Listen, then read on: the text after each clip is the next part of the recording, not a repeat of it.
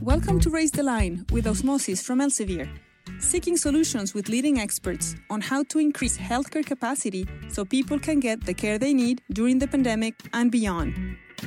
Hi, everybody. I'm Michael Carisse. It's estimated that 80% of rare diseases are caused by genetic mutations, which is why so many of our recent guests have told us about pursuing gene therapies to treat and hopefully cure the conditions with which they or their loved ones are afflicted. With that in mind, I'm happy to welcome Rocket Pharma CEO Dr. Gaurav Shah to Raise the Line because that company's mission is very simply seeking gene therapy cures. Rocket Pharma focuses on potentially curative, first-in-class gene therapies for devastating pediatric diseases that have high unmet need. Prior to this role, Dr. Shah was a global program head in the Cell and Gene Therapies Unit at Novartis, where he had strategic oversight of 12 functions and helped spearhead pivotal trials with CART19 for patients with leukemia and lymphoma. He's a medical oncologist and neuro-oncologist by training, and in a first for Raise the Line, a Grammy-winning musician of Indian classical music. And Dr. Shah, it's great to have you with us today. Thanks for having me. Great to be here. So we like to start first with learning more about our guests, get some highlights personally and professionally. So what got you interested in medicine in the first place and then oncology? Yeah, so I grew up in Fort Worth, Texas, surrounded by a lot of science-loving peers and other children. My father loved science as well and gifted me several science books when I was small, took me to Cape Canaveral. So I guess my first interest in science started with astronomy. I used to gaze up at the night sky in my backyard, had a small telescope, saw the moons of Jupiter, the rings of Saturn. And that was probably in 7th, 6th grade, middle school, even before that. And medicine started being of interest to me sometime in high school. I was actually watching it was a PBS show where neurosurgeons were manipulating electrodes on patients' brain in order to understand what parts of the brain were still important in function from patients with epilepsy. And I remember stimulating a certain part would make patients feel something, feel an emotion, and another part would make them move their thumb. And another stimulation of another area might make them feel a sensation in their left leg. And I was just intrigued by the connection between the physical, the emotional, the mental, and ultimately the spiritual aspect of our brains. So for some reason, but in parallel, I'd grown up fascinated with philosophy and sort of natural philosophy and sort of thinking about who we are, where we come from, meaning. I pursued a lot of spiritual pursuits in my high school days. So neuroscience brought it all together, right? Brought science together with spiritual pursuits. And I wanted to understand where the seat of consciousness resides in the brain. Now there's a lot of books written about this, and many of them are popular literature. So I thought medicine would be the best place to bring all this together. And I became a doctor, ultimately went into neuro-oncology and cancer research. And has that proven to be true? Has medicine been the place that brought it together? Interestingly, I think the questions have changed, right? I think that all of the fascination with meaning and purpose now find different manifestations. Now I find that meaning and purpose I can find through rare disease drug development in a much bigger way than seeking the source of consciousness in the brain, right? So it did ultimately lead me to the right place, but not where I thought it would be. When did rare diseases come on your radar?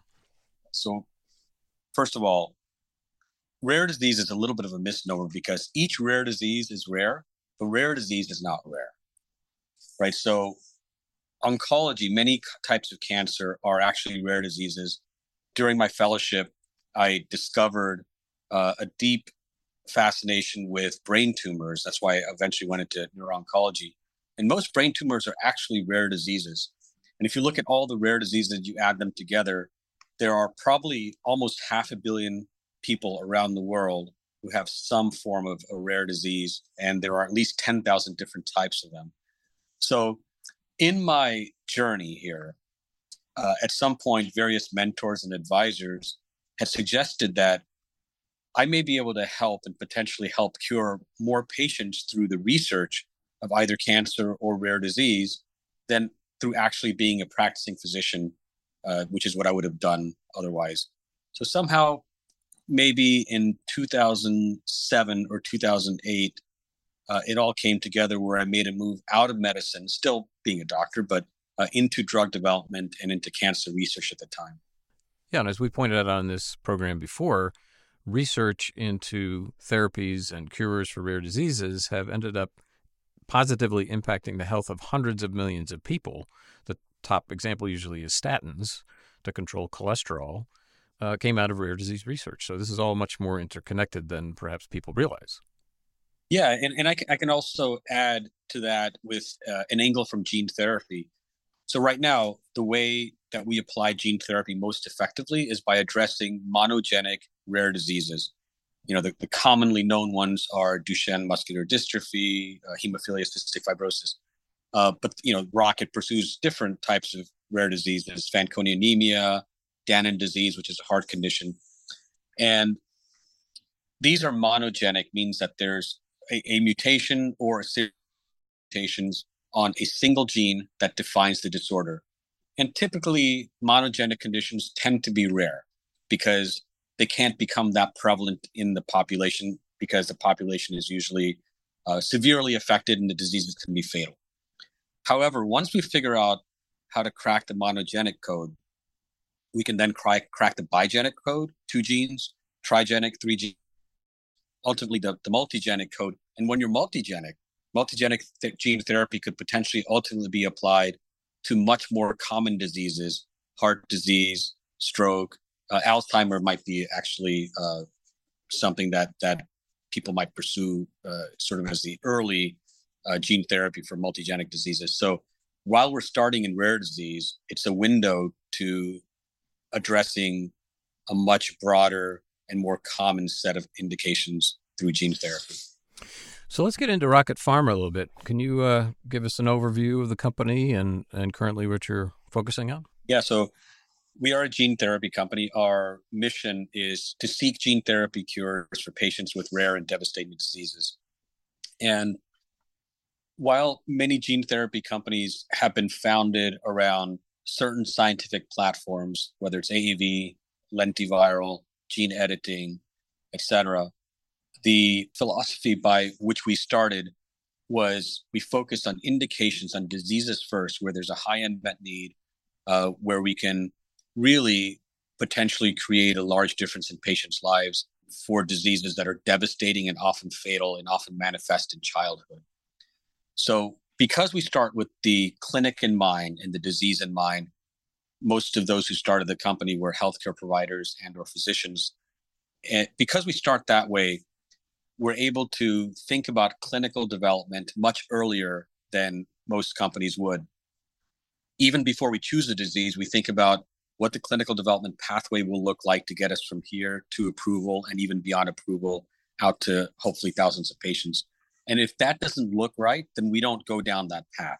So we try to be first, best, and only in class in rare, devastating diseases where there's a clear mechanism of action, which is on target.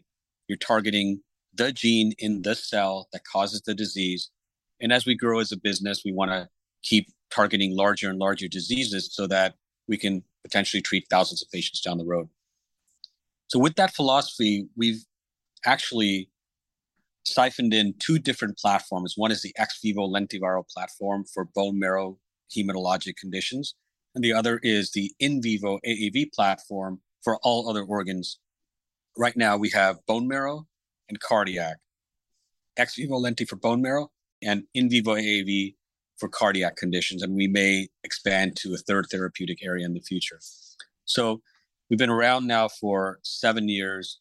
5 of those years have been as a public company. I've been here since the beginning, and we keep growing our pipeline. We also now have in-house manufacturing to produce the cardiac therapies all the way through commercialization. What has been your most promising work, do you think? It's interesting. It's hard for me to choose which program has worked the best. The reality is that when gene therapy works, it really works. This is the only way that we can truly potentially cure a disease because we're replacing faulty DNA with corrected DNA. And if it's the faulty DNA that causes the whole condition, then by definition, replacing it with corrected DNA should correct the condition. And it almost always does. In other words, a one-time treatment is possible. A one-time treatment is possible. And I hesitate to say cure until we see these patients a decade or two down the road. But this is as close to a cure as I think we can get as a human species. We are fundamentally made of DNA, and we're templates of DNA that copy themselves, and sometimes they make an error. If you correct that error, then patients and people should have normal, healthy lives. So out of the programs that we've worked on so far, I would say that maybe the most visible and differentiating is the Danon disease cardiac program. It's an X-linked cardiomyopathy, meaning a type of heart failure that affects boys more than girls, but affects both boys and girls. Boys typically, without any treatment, pass away in their late teenage years. And even with a heart transplant, they don't always survive. A heart transplant, they usually get by the age of 20 on average, and only 50% of patients survive a heart transplant over the course of 10 years. So it really is a fatal, devastating disease and hits people at the prime of their life, right as they're entering their working and college years. So what we've developed is an AAV, an in vivo AAV approach, which means that you inject the therapy directly into the patient, in this case IV. And the AAV vector, which is loaded with the corrected transgene, goes to the heart because the type of capsid that we've chosen loves the heart, AAV9. Once it's in the heart, it makes copies of this it basically inserts the DNA into the heart, and eventually we get protein expression over the course of several weeks. And that protein corrects the missing protein in those boys who had Danon disease. And that missing protein is called LAMP2B. It's like the on switch of the vacuum cleaner of these patients' heart cells. So without it, you get a lot of debris and vacuoles and other literally garbage building up that needs to be thrown out, but the on switch is missing for that vacuum cleaner. So we supply the on switch, the heart cells clean themselves up. And we just released data at the end of last year, and we updated this a couple of weeks ago on the fact that every single parameter measured in 6 appropriately treated patients has improved. And that ranges from seeing protein expression inside the cell now, which we see across the board. Number 2, you see a reduction in those vacuoles. You can see that on histology slides, just like a medical student would. You can see the vacuoles actually being thrown out. Number 3, lab values like troponin and BNP, which are markers of cardiac injury, like heart attack or heart failure, decrease remarkably. We've seen on echo in every single situation a decrease in left ventricular mass, which means the hearts are shrinking. They used to be very large hearts full of vacuoles. They're shrinking now. And we see improvements in how a patient functions and feels based on NYHA class as well as quality of life measures. So every single parameter is moving the right way. Again, I think you only see something like that with gene therapy when you're replacing the missing DNA with the right DNA. Now we're in discussions with the FDA about how to potentially bring this to a much larger pool of patients with this devastating disease.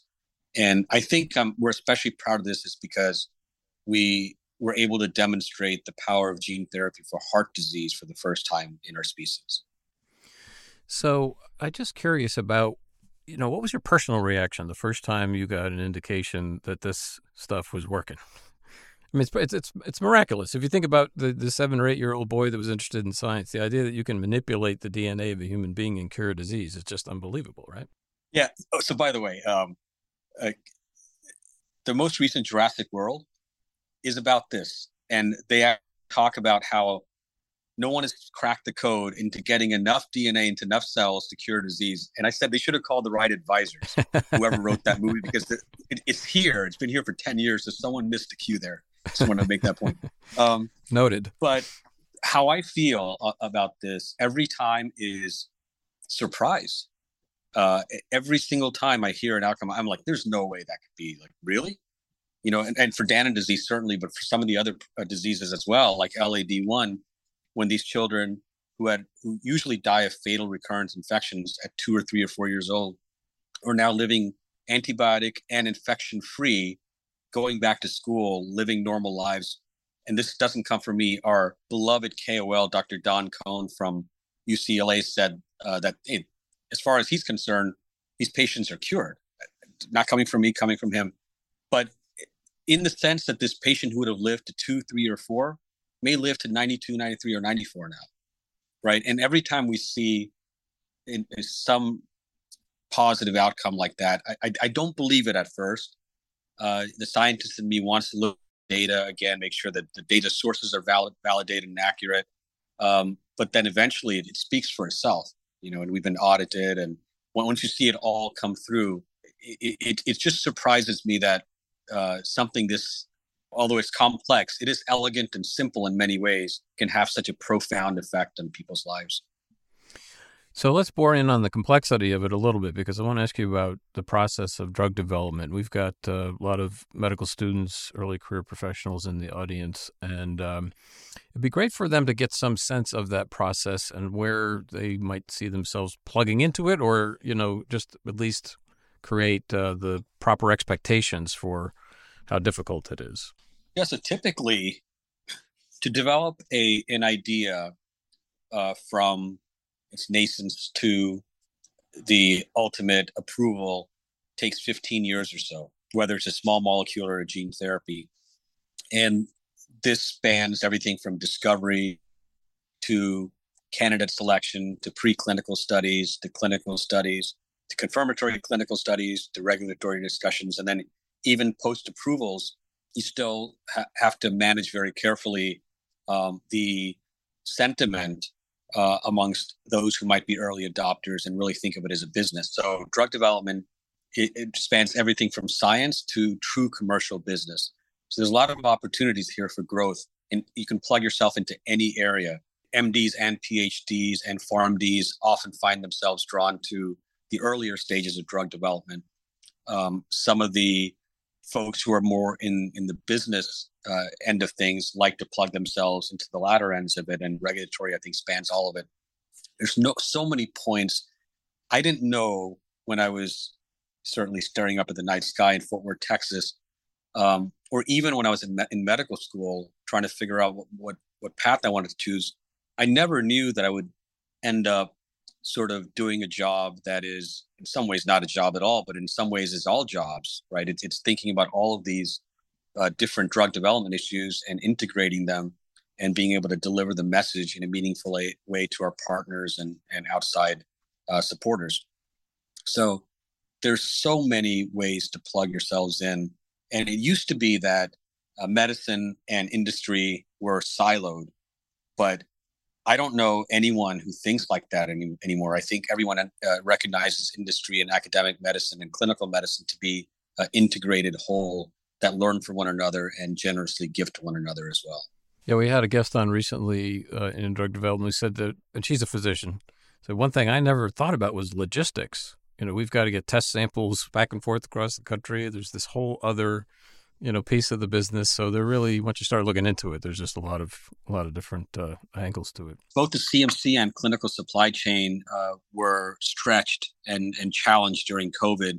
And I think a lot of leaders have emerged in that field. That's a very important point. I agree.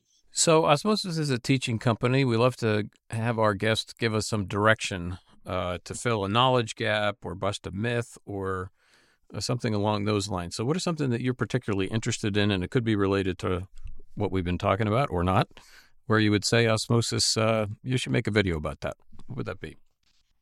I would go back to the types of rare cardiac monogenic diseases that are out there. And Danon is one of them.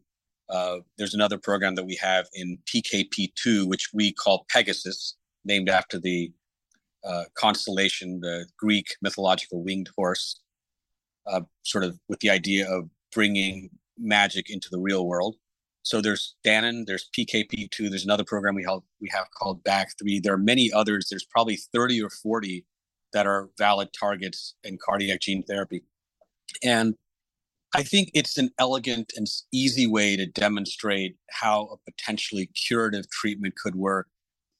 Something where we're discussing tropism, which means what kind of vectors love which types of cells. In this case, AAV9 is a good one. There are also others. So how do you develop a gene therapy designed for a particular heart condition like Danon disease, walking folks through that? And as I think about it, when we recognize that there's a disease out there called Danon with 15 to 30,000 patients, that we could have a real impact in a very big way, we went back to figure out what's the right vector. AAV9 is probably the right vector. It's turning out so far. We then optimized the transgene cassette. What do you attach to the vector to go into the heart? Then you think about what the right delivery is.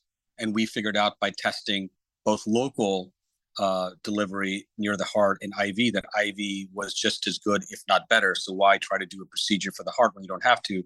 So vector design, the type of total vector cassette and transgene, the delivery methodology, the dose we have to figure out. And you can figure that out through preclinical studies in mice. We also went to non-human primates to figure that out. There's a process for that, which is enlightening and teaches us a lot about what to expect when we start clinical trials, so that by the time we're in the clinic, we've de-risked the program from a safety viewpoint as much as possible. And then we're obviously clinical trials. We're doing trials in real people, but then the stakes are much, much higher. The gene therapy world has, in the early days, seen some deaths, and they have stalled the field. So there's well-deserved but an extreme FDA scrutiny. So once you're in the clinic, we have to figure out how to keep that regulatory dialogue educational, two-way, iterative, and respectful, so that first we're doing no harm, and then we're trying to provide some efficacy. And then ultimately, I would say that looking at the data set, and there's a whole learning on how to translate this to partners and stakeholders who could be supporters, both from an academic view as well as economics view. So that's the video. I think tells a whole story if you're interested in making it. Happy to help. Well, that would be a fairly long video, but action-packed because there's so much in there for everybody to learn about. Yeah. So I can't let you go without asking about your music. So if you could describe for us what that's all about, and also talk about how your creative life and work supports, informs, influences your medical and scientific work, and vice versa. So I grew up in Texas, somehow fascinated with Indian classical music. And I spent a lot of time in India and with teachers here in the U.S. Eventually, I took up singing and took a year off after college before medical school to dive in every day for 12 to 14 hours a day. That was my obsession. Even when I applied to medical school, the guy asked me what I think about all day, the interviewer, and I said, honestly, I think about Indian musical notes most of the day. That's what anchors me, and that's what drives me in a meaningful way. I would say that, so I've been in a band since I was in 8th grade. I will say that despite my love for Indian classical music, I started a Guns N' Roses cover band in 8th grade. So influenced by all sorts of different bands and singers.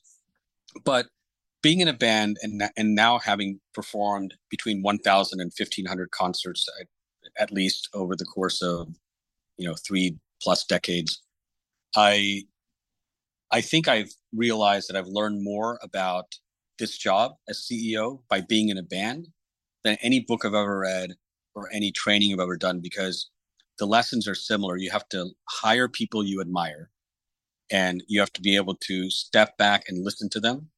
And you have to be the person who's not always talking and is always not sort of directing, but more enabling, coaching.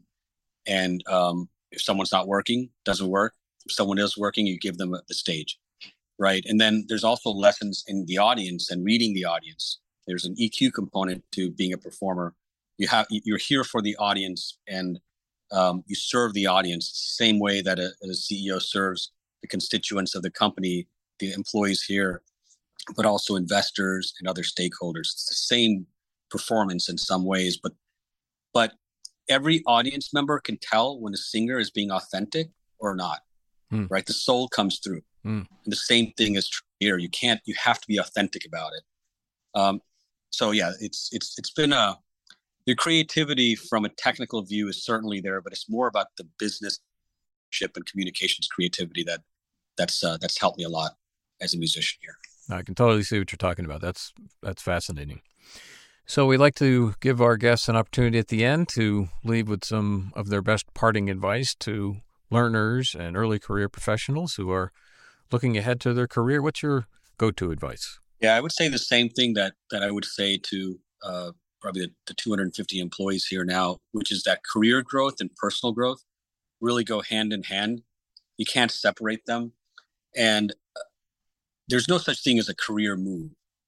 Every career move is also an opportunity for personal fulfillment and personal growth, and to discover things about yourself you didn't know, discover strengths and gaps, and help other people grow as well. So there's no isolated career versus personal. I think these days it's increasingly accepted that it's one integrated whole. That's great advice. Great wisdom drop here today from Dr. Gaurav Shah. We really appreciate you spending the time with us. Thanks, Michael, so much for having me on the show. It's been a pleasure. I'm Michael Carisse. Thanks for checking out today's show. And remember to do your part to raise the line and strengthen the healthcare system. We're all in this together.